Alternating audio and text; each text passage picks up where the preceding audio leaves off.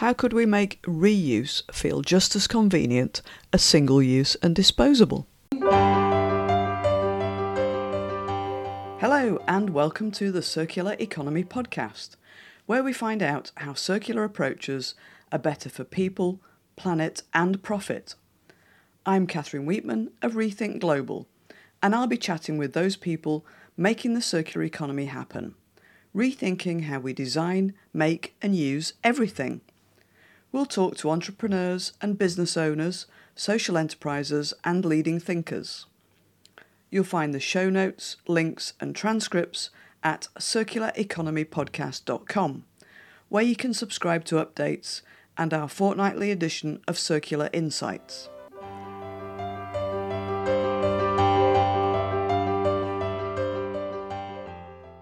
It's episode 73, and I'm over the moon to be sharing today's conversation with you. There are so many fantastic takeaways that I was tempted to write a blog as well. I'm here today with Tom Zaki, the founder of TerraCycle and also of Loop, a global platform for reuse. Founded in 2001, TerraCycle is the world's leader in the collection and reuse of non-recyclable post-consumer waste. TerraCycle works with over 100 major brands in 20 countries across the world to collect used packaging and products that would otherwise be destined for landfill. It repurposes that waste into new eco-friendly materials and products that are available online and through major retailers. Loop, TerraCycle's groundbreaking reuse platform, was announced in 2019 and is now available across the US, UK and several other countries. Loop partners with over 200 consumer product companies. It helps brands and manufacturers to provide refillable versions of their conventional single-use products, and partners with more than a dozen major retailers to embed these offerings into their online e-commerce and physical retail stores. Loop says the future is refillable, and it's working to activate a circular reuse ecosystem, offering thousands of products from your cup of coffee to your shampoo bottle, aiming to make reuse as convenient and accessible as single use. Tom Zaki shares a whole range of insights and learnings from his 20 years experience of building a circular business. So let's hear from Tom, and afterwards I'll catch up with you on what I took away from the conversation. Tom, welcome to the Circular Economy Podcast. Thanks for having me. Yeah, it's great to see you today, and you're one of the pioneers starting a circular business way back in 2001. So I'd love to start by asking a bit about your background and how you got here. Yeah, absolutely. So, I'm originally from Hungary, born in Budapest, and that's only really relevant because back in the early 80s, I was born in 82, was still communist at the time. And Chernobyl happened in 86. My parents were able to escape with me as 4 years old, and we landed as refugees in Germany, then Holland, Belgium, and then finally Canada. And I mentioned this because I went from effectively communism to capitalism, fell in love with entrepreneurship, probably for more egocentric reasons, like fame and fortune pursuit. I felt that was a easiest ticket for me to, to those more, personal dreams. And I had this big turning point, to be honest. In my first year of university, I was down in the US at this point, and when they were teaching business, one of the ways they taught it was that the purpose of business is to maximize profit to shareholders. And I had a fundamental problem with that because today, when I say talk at schools and universities and I ask students, what's the point of business? They never say an answer like that. They say it's about making the world better or society better or somehow solving a problem and improving.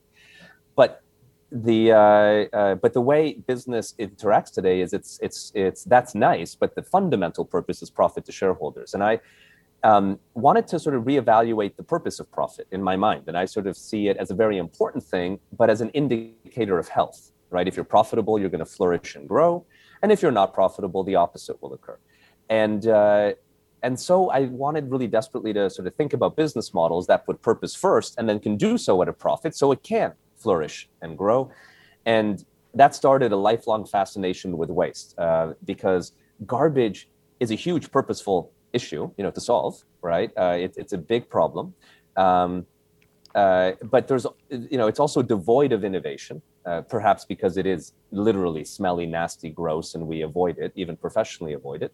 And there are so many interesting ways to elevate or eliminate waste that can be done in a for-profit context. And so that's been how TerraCycle began. And, that's been 20 years, and now we're about 600 team members across 20 countries doing this work. Wow, that's expanded really impressively, hasn't it?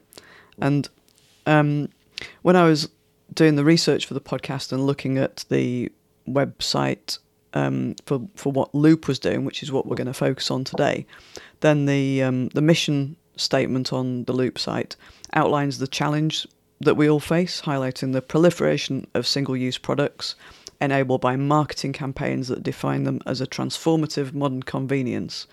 So we're all kind of, being convinced that convenience is the most important thing. And from that, we've seen exponential increases in single-use products over the last few decades, and that's now led us to where we are now, which is a global waste crisis that threatens our oceans, our ecosystems, and human health. So there's some powerful stuff there in that mission statement, and you're pointing out that today less than 10% of all single-use packaging is recycled, so that leaves the remaining 90% in landfills, incinerated, or discarded, and then ending up ultimately in our oceans. And we've seen the pictures of that, and we know it's not just about fish swallowing plastic; it's all the microplastics and the chemicals leaching out of those microplastics, and are much worse. So I guess the inconvenient truth is that we can't continue using and disposing all of those highly convenient single-use items. So how did the idea for Loop evolve from all of those issues? Yeah. So, the journey of how Loop came to be, started in how Loop is TerraCycle's third division. So it's important to think about the context of how we evolved, because Loop is the next progressive step in our evolution. So we first began by saying, how do we move from linear take, make, waste systems to more circular ones? And the first step was, how do we figure out how to collect and recycle anything that is not recyclable?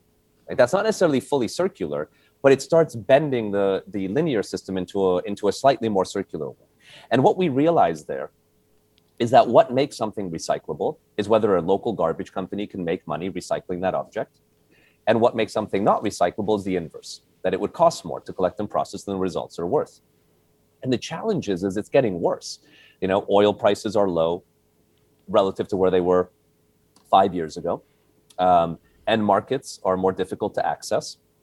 Many countries stopping the importation of waste, which they did for very good reason, but it also still does hurt recyclers who used to export, around 40, 50% of their waste to these markets who paid for it. And then the third is, and this is the most important, is that the quality of our waste, vis-a-vis how profitable it is for recyclers to recycle, is diminishing, because as products become lighter and cheaper, there is objectively less value to recover. And that's this big challenge of disposability. What disposability brings about is phenomenal convenience and affordability, which are major virtues, right? These are things that are very important, to access things cheaply and in a convenient way. Those are probably the two biggest drivers of how we use our products. But to make things cheap and convenient, we typically take value out of it, which makes it fundamentally less exciting for recyclers to bother even trying to recycle, because there's just less value. Yeah. So that was the first sort of part. From there, we said, once we got that going, well, now let's work on companies integrating waste into their products. So they're not just making sure their product is recycled, but that there's also a demand for recycled materials, because you need both. And that's sort of what became the TerraCycle business and grew. And then we had, maybe 4 years ago, a big think and asked ourselves, is that enough? And we realized recycling is an imperfect solution to waste. It's a Band-Aid. And it's an imperfect solution because you're still managing waste. It's perhaps the best way to manage waste, but you're not solving the concept of waste, right? You're not eliminating the idea of waste, you're just managing the problem. And so we then took a think on, well, how do we get a step deeper and solve for the idea of waste, right? And so there we landed on the root cause of waste, we believe, is this concept of single use or disposability. Those are somewhat synonymous. Those came about in the 1950s. Before then, we cobbled our shoes, we mended our clothes, we bought milk from the milkman and all the derivatives thereof. And as we looked at reuse, we then evaluated, what is going on in reuse, right? And what's happening. And we looked at, there's many ways that that reuse models can exist today. You can have refill stations at stores. You can buy concentrate and fill at home, these models. But then when we looked at what is the biggest scaled reuse system in the world today, we realized that it's pre-fill, like products that are already full, ready to purchase. Those are the biggest scaled system. It's Canadian beer, it's German beverages, it's even here in the US, propane tanks and beer kegs. And this then led to what's the macro challenge in the reuse economy is that every reuse apparatus, whether it's a refill station or concentrate or pre-fills, are what you would call mono supply chains. In other words, you got to take the beer keg back to the beer store. You got to take the propane tank back to the propane tank store. You got to remember to go to that refill station for that product, and it's not scalable. Like, one of the nice things about disposability is your garbage can doesn't care where you bought the object. Your recycling bin only cares if that bottle is recyclable. It doesn't care what was in it or where you bought it. And that's what we felt reuse needs, a platform for reuse that effectively enables a simple idea: buy anywhere, return anywhere, for as many types of products humanly conceivable. And that really is what Loop is trying to achieve, is to be that platform where any brand can participate, create a reusable version of their product, from orange juice to laundry detergent, and any retailer can make that available, to their consumer, and the consumer can simply, buy at a McDonald's and return to a Tesco. Yeah, that's a really interesting way to look at it. To kind of look at these pre-filled systems and how convenient they are, but their limitations around this single supply chain, as you say, yes. And that's not something I'd kind of thought about, the kind of nuances between just taking any old empty container and then having to fill it versus just dumping the empty container and grabbing a fresh one pre-filled, as you say, from the shelf. And so when I first read about the US launch of Loop, I noticed the solution involved home delivery of the products. Yes. In the Loop containers via a parcel courier. And then once you'd finished, you presumably use an app to say, this needs refilling, and then you'd schedule a delivery. But in the UK, the model is refill stations in Tesco stores, and I think in France it's at Carrefour stores. Is that right? So it's a slightly different model. So is this an evolution of the offer based on how customers have interacted with it so far, or is it about different models for different demographics or cultural patterns? It's a very good question, and I would say, to answer it backward, Loop is now live in Japan, France, UK, US, and Canada, and soon launching in Australia. And we've seen no difference in cultural approaches, right? So it's actually pretty synonymous how consumers behave in all these markets and what drives them. Now, in all countries, including the UK and France, we started as an online learning model. So the way we launched in the US is exactly how we launched in France and the UK, where the retailers and the brands wanted proof, right, that there is consumer appetite before they would invest into making this physically in store and put all that commitment against it. So we launched loopstore.com in the US, and then UK, France, Canada, Japan. And the learnings were very similar. They were all very positive. It basically showed consumers care and they're willing to do it. And so what has happened then in all markets is that the retailers like Tesco in the UK, Carrefour in France, and others have now gone in store. And as they have done that, we've been able to close down these online learning platforms. And we've already done that in France, and all of them will be closed down by the end of this year as they make way for consumers being able to access the Loop system physically in store. Now, just one clarification, there are no refill stations. If you go into a Tesco, you're going to see a shelf of about 100 products, from tomato ketchup by Heinz to Persil by Unilever, you name it, even private label products, in pre-filled containers. You buy those, you pay a deposit, and then when you're done, you can deposit the empty, dirty containers back into a Loop bin and get your deposits back. And then from there, we clean and it gets refilled and sold to someone else. And that's really the model that is scaling now all over the world. Now, some of these retailers may choose to also make it available online, and some have. But it seems like the appetite from retailers is really to scale the in-store version, only because that is still the majority of how people shop for their groceries, is an in-store environment. Yeah, I guess there's also the potential attraction of having the Loop stations in the Loop store in within the store, Yes. increasing the footfall within the store. Because as you probably know, in the UK, I don't know how it works in other countries, but in the UK, we've ended up with a online supermarket delivery model that loses money for the retailers because they don't Yes. charge for it. So yeah, they kind of need to bring people back into the stores. So yeah, that's interesting, and you're right. It is. We do need to think about it differently because there are these refill stations where you take in your own packaging and you refill bulk pasta, rice, whatever, and then other ones with the e-cover and other sort of household products where you take in any that packaging or any similar packaging as long as it's the right size and refill your laundry liquid and things, and that's a different model, isn't it?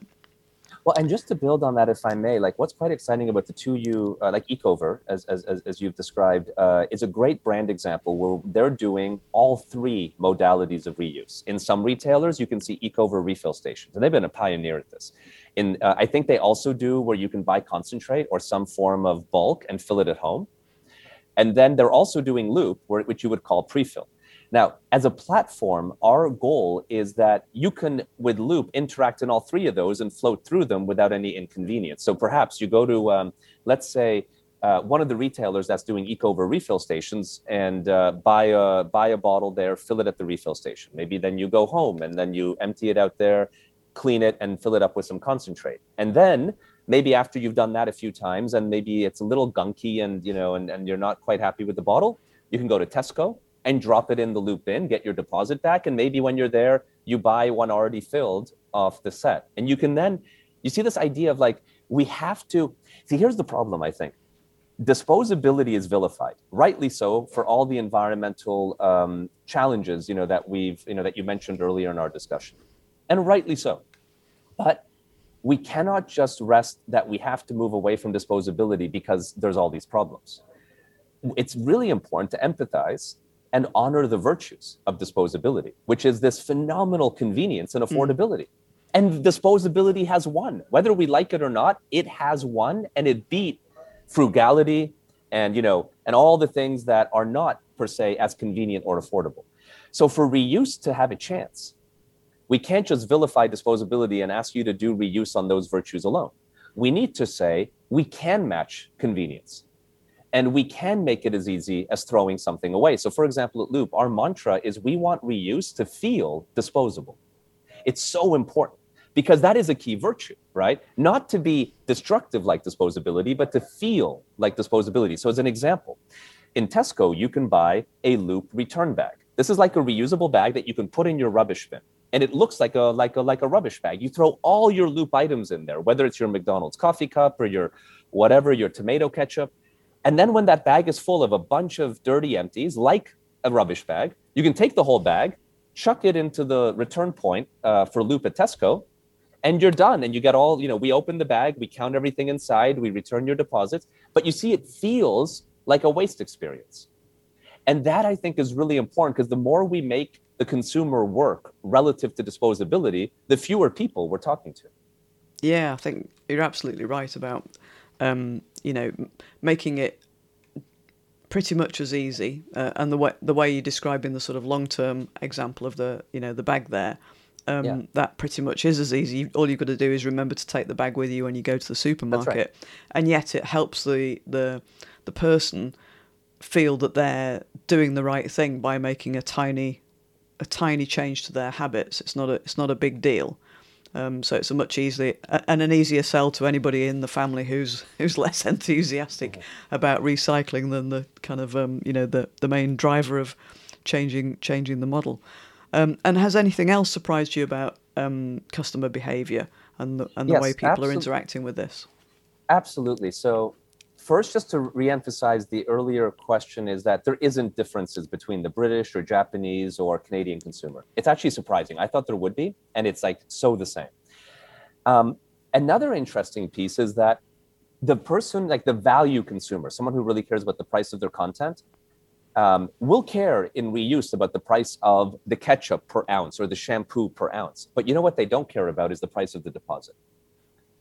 very interesting that there is very little sensitivity there.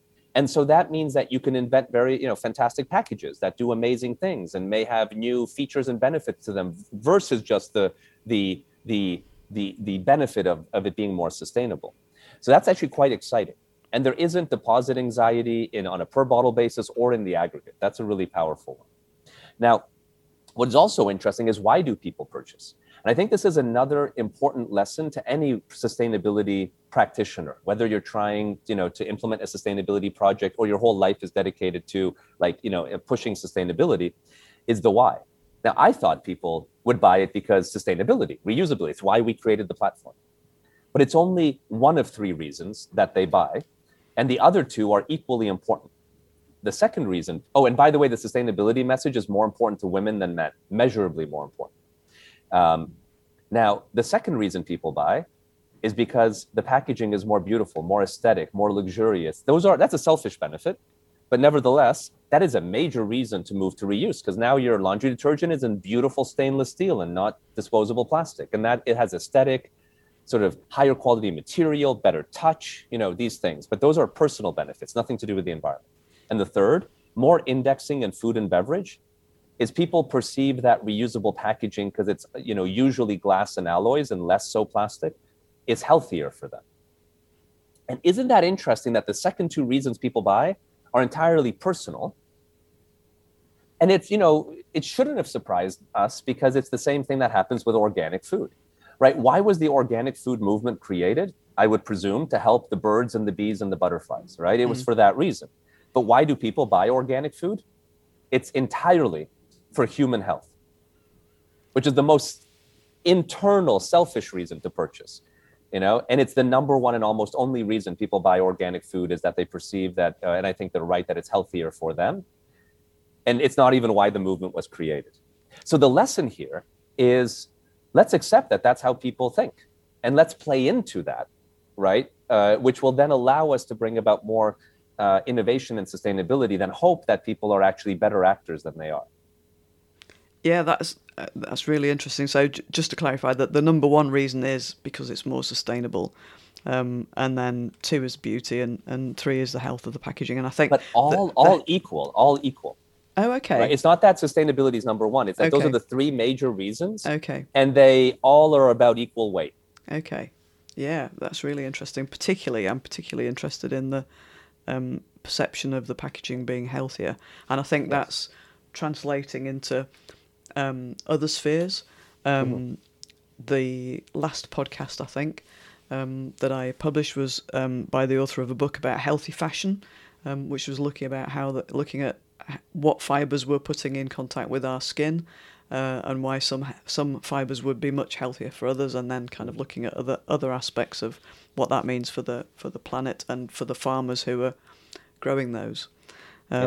Both in terms of physical health, but also the health of their businesses and resilience and stuff. So that's some really nice exploratory themes emerging there. So I think we've talked about how the Loop various models work and how they all interface together. And you talked about the deposit and the deposit cost not being a barrier. But when Loop first launched here, and it was featured on BBC, I think it might have been the presenters kind of kept coming back to the value of the deposit, and that seemed really expensive. So if you are coming across those kind of objections, how are you countering those? How are you getting people to see it differently if they think it's, this is so expensive compared to the value of the product inside? It's a very good question. And in fact, we have deposits for example, Clorox wipes in the US, the deposit is $10 and the wipes are only $4. So there's even situations where the deposit is multiple times the content. Now, the first thing I would say is the data speaks for itself. Consumers have voted and have said that they are not sensitive to deposits. And I believe they're not sensitive for 2 reasons. One is they get the money back in full. Like, it's not a payment. It is literally a deposit, right? You get the money back in full. But the other is that it's a really good deal. So let me give you an example. The McDonald's coffee cup that McDonald's is using in the UK for Loop is a £1 British pound deposit. right? It's a one let's say dollar equivalent, right? A deposit. But if you bought this cup empty, say on Amazon, the identical cup, it would be $10. So what a deal, right? If you decide to keep it, now mind you, 50% are coming back. And some people, I think, I'm keeping the one I have because it's now my coffee cup on my desk. But I just saved 90% if I bought it empty. We were making a joke with the team at Brewdog who does beer in the Tesco launch, and they have this beautiful growler with like this like cap that you can put on and off very, very easily. If you bought that growler empty, like no beer inside, just empty, it would be more expensive than the growler full of beer purchased on the shelf of Tesco.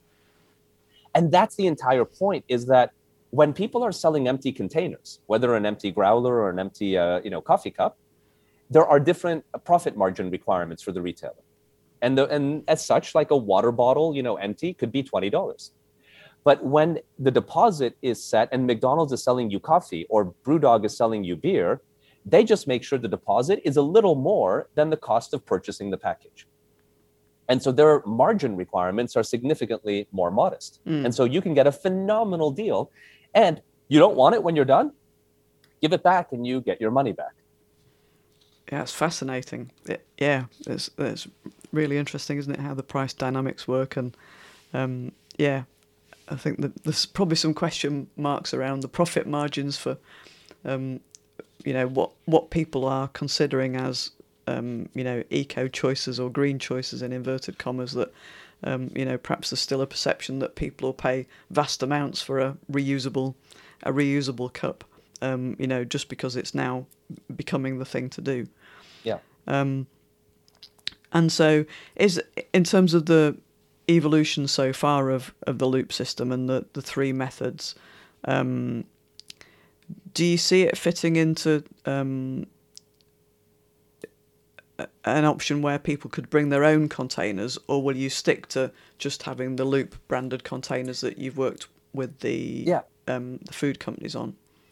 So as I mentioned earlier, right, there are three what we would call modes or modalities through which one can experience reuse. And those bucket into refill stations, where you bring your own container; concentrate, where you have your own container at home, or tablets. I'm sure you've seen this with window cleaner. You get a tablet, you dilute it at home, or soaps, you can do that. And then pre-fill, where the container is already filled, ready to go. Now, Loop wants to make sure that the first two modalities can interact with anything in pre-fill, but we are laser focused on pre-fill as the approach. And we are because of two reasons. It has the widest breadth of opportunity on it. So many things cannot be concentrated. Like how would you concentrate a frozen pizza or concentrate, latex paint, right? There's many things that just simply cannot be concentrated. There's many things that are not appropriate to go through, could not or would not be appropriate to be dispensed through a refill station, right? Alcohol, probably inappropriate to dispense through a refill station, or anything that like interacts with oxygen, because in the refill station, you're going to have a moment of oxygen, right? And many things need to have the oxygen prevention. There's many other examples where refill stations wouldn't be appropriate. So for width and breadth, we have gone to and really focused on what you would call pre-fill, because anything from insect repellent all the way to, you name it, motor oil can go into pre-fill. That's one reason. The second reason is that it's the most convenient for all the actors, which are the brands, the retailers, and the consumers. It is the most like disposable consumption. You buy it, you throw it away. You're just throwing it away, not into a rubbish bin or a recycling bin, but a reuse bin. And so those are the reasons that we've focused where we have. And so we're not putting any resources into developing refill stations, though there's many wonderful companies that are. So if organizations want to take advantage of that, there's huge ecosystems of companies that do that very well. We just want to make sure that if you buy in Loop, you can still go to a refill station, or vice versa, so that there is this flow and compatibility. So maybe there's just certain products that will lend themselves to being suitable for refill. But things like laundry liquid, whilst I've been refilling for years, I never look forward to going to do it, because I know I'm always going to end up with, even though I've cleaned the bottles myself, there's always a spillage somewhere in in the system, and then you're kind of spending 5 minutes in the farm shop toilets trying to get the laundry liquid off your hands. Great stuff. So and can we talk a little bit about how the Loop system creates more value for the brands and the retailers themselves? We talked synonymous to the disposable experience. It just acts reusable. And then there's the extra carrot, which is by moving the package from being a cost of goods sold, in other words, you buy the package in full when you buy the content, to an asset, you can greatly invest into not just more beautiful materials, but more function, more capability, more things that otherwise just wouldn't be possible in a disposable pack. Like the McDonald's coffee cup, the lid is very strongly put on. So if you flip it upside down, the lid won't pop off. In a paper cup, it would very much pop off with the weight of the coffee pushing it down. It's also insulated, so it keeps your coffee colder if it's it's an iced coffee, or warmer if it's a hot beverage. Those are all meaningful upgrades that couldn't exist in a disposable pack, because a disposable pack would become prohibitively expensive. And that's also a really exciting carrot, is the future opportunity of innovation. Which, think about it, if you're a packaging designer today. Since the 1950s, every day your boss comes in and tells you to make a cool package cheaper. That cheaper part is critical. It's always now make it cheaper than yesterday. Yeah, make it lighter weight At some point, there's only so much you can do with no budget. And so the goal is, how do we think about now reversing it and going in the opposite direction, since we've gone to the extreme on how light and thin and can a package become? Yeah, it's fascinating. So a whole new exciting set of career options for budding designers, that packaging might have seemed really unattractive as who wants to go into something that's contributing to the problem, and now you can kind of do the same thing but contribute to the solution. Absolutely. Brilliant. So, Tom, what's next on the horizon for TerraCycle and Loop?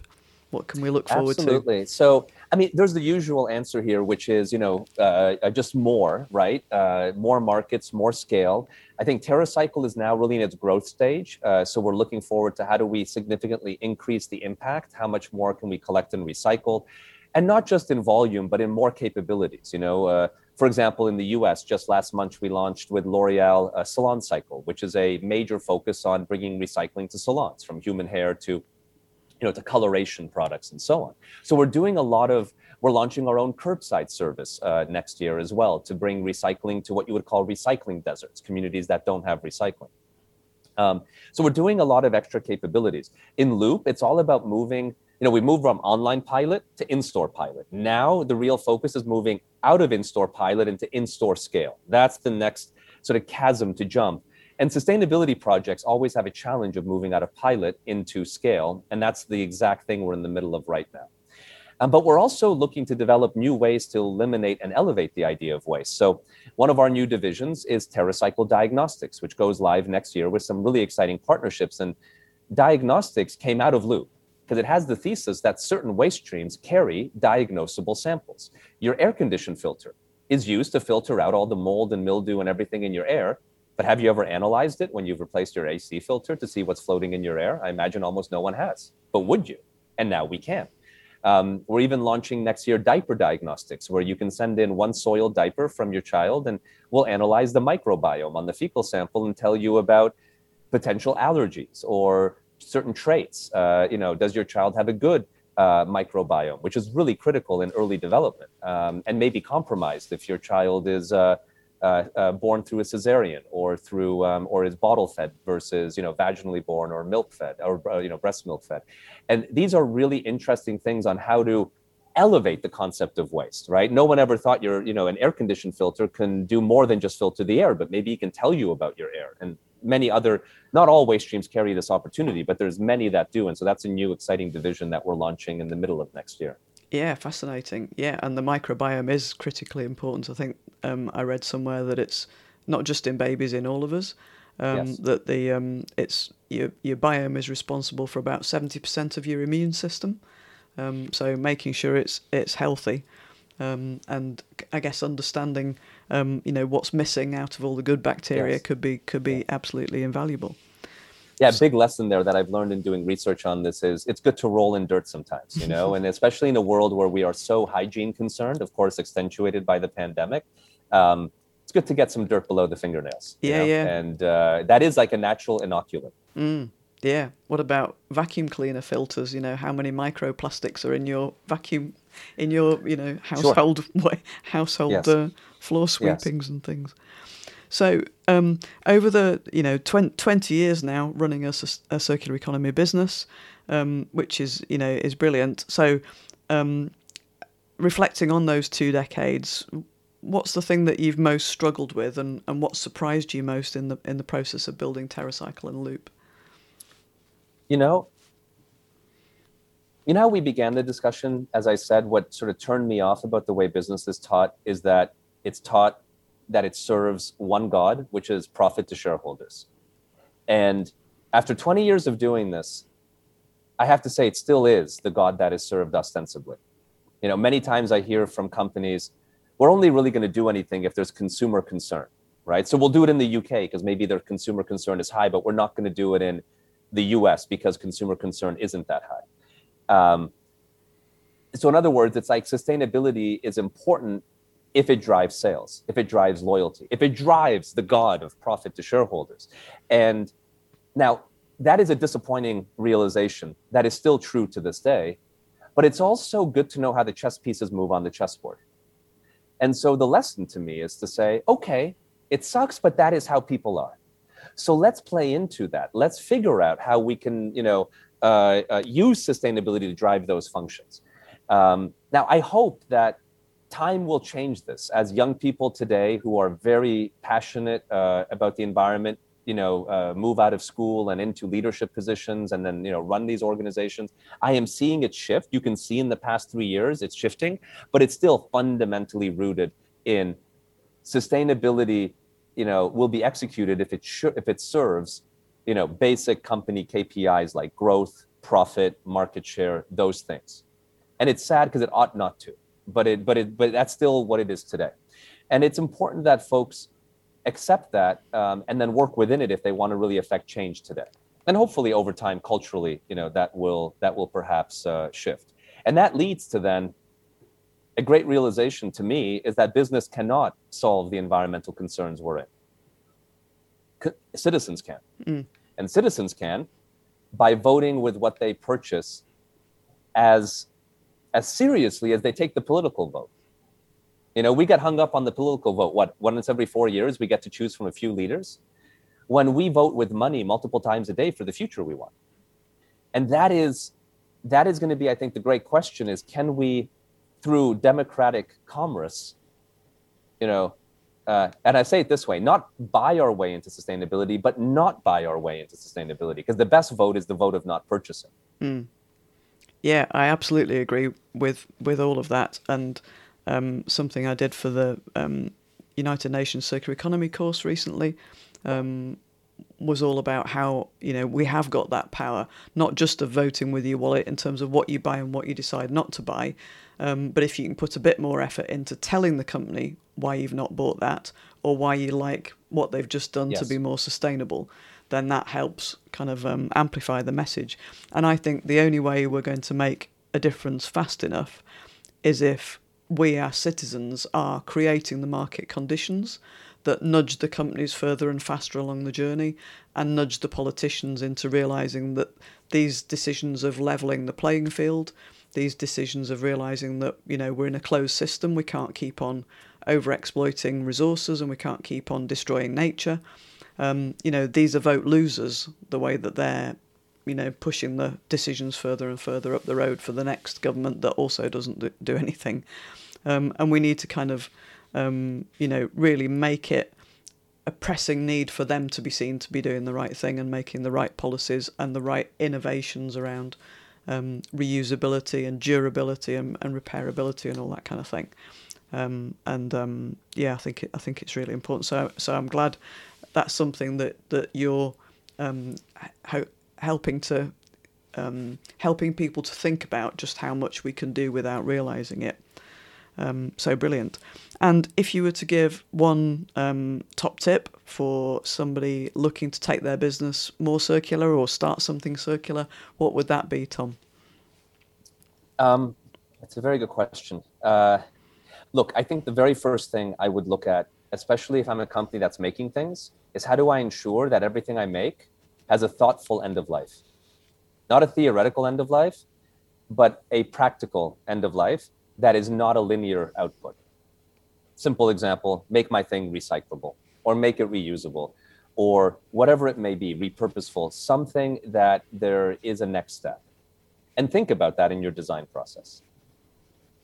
I think that's really useful, and people often don't think about that. They think about the point of sale and the value that they're offering then, but not further on. And thinking about the reusable packaging example, companies have been focused on convenience at the point of sale, but have forgotten about the inconvenience of all the recycling and, which recycling bucket does this go into, or oh look, it doesn't go anywhere, and now that's making me feel bad as a citizen because I now know I'm contributing to landfill. So you know what it's like. It's taking into account the hangover, not just the buzz. yeah, good analogy. So Tom, which of your values, whether from a personal perspective or the TerraCycle values, do you think helps move us towards a better world, one that's more sustainable and fairer? I think the greatest thing for me is this idea of like pragmatically accept, the way people act, and then empathize with their point of view and help them see that they can accomplish their goals, whether you agree with them or not, in a way that's more sustainable, versus attacking and saying, shame on you for X and be better. That's a much harder strategy to win with. Yeah, I like that. Thank you. And who would you recommend as a future guest for the Circular Economy podcast? I'd recommend Paul Hawken, who's actually one of my original inspirations. He wrote Natural Capitalism a few decades ago, and just a wonderful thought leader in this space, a true pioneer. Thank you. He was one of the earliest books that I was reading when I was trying to get my head around all of this back in 2010. And thank you. That's a great recommendation. And Tom, how can people find out more and get in touch and look at what's happening with Loop and TerraCycle? Absolutely. So on TerraCycle Recycling, simply check out TerraCycle.com. On Loop, ExploreLoop.com gives you our global platform that you can see and check out. And then you can also find us on LinkedIn, and feel free to get in touch with us. Great, thank you. And we'll put all those links in the show notes at circulareconomypodcast.com. Tom, thank you so much for taking the time to talk to us, and good luck with the next phase of scaling up Loop and creating a circular economy for packaging. Thank you. It was a real pleasure to chat with you. That was an amazing conversation with so many thoughtful insights and learnings from Tom. At the start, Tom talked about the essentials of both profit and purpose, with profit being an indicator of a healthy business.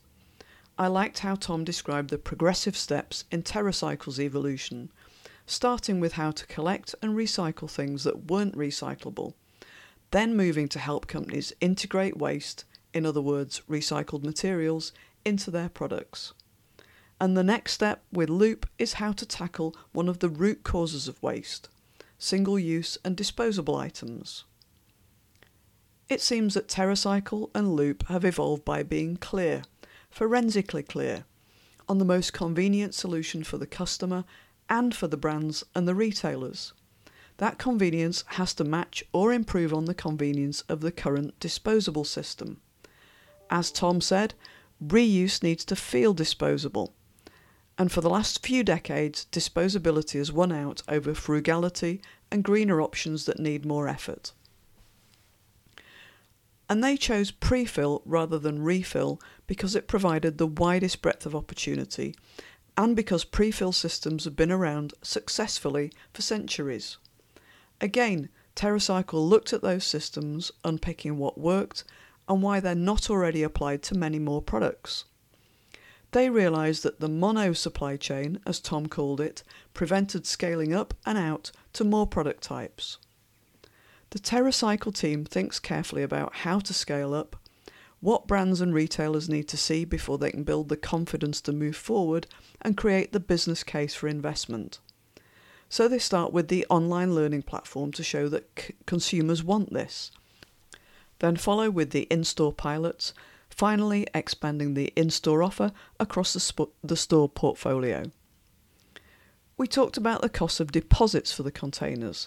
Tom was clear that cost isn't a barrier, even where the deposit might be $10 for one container.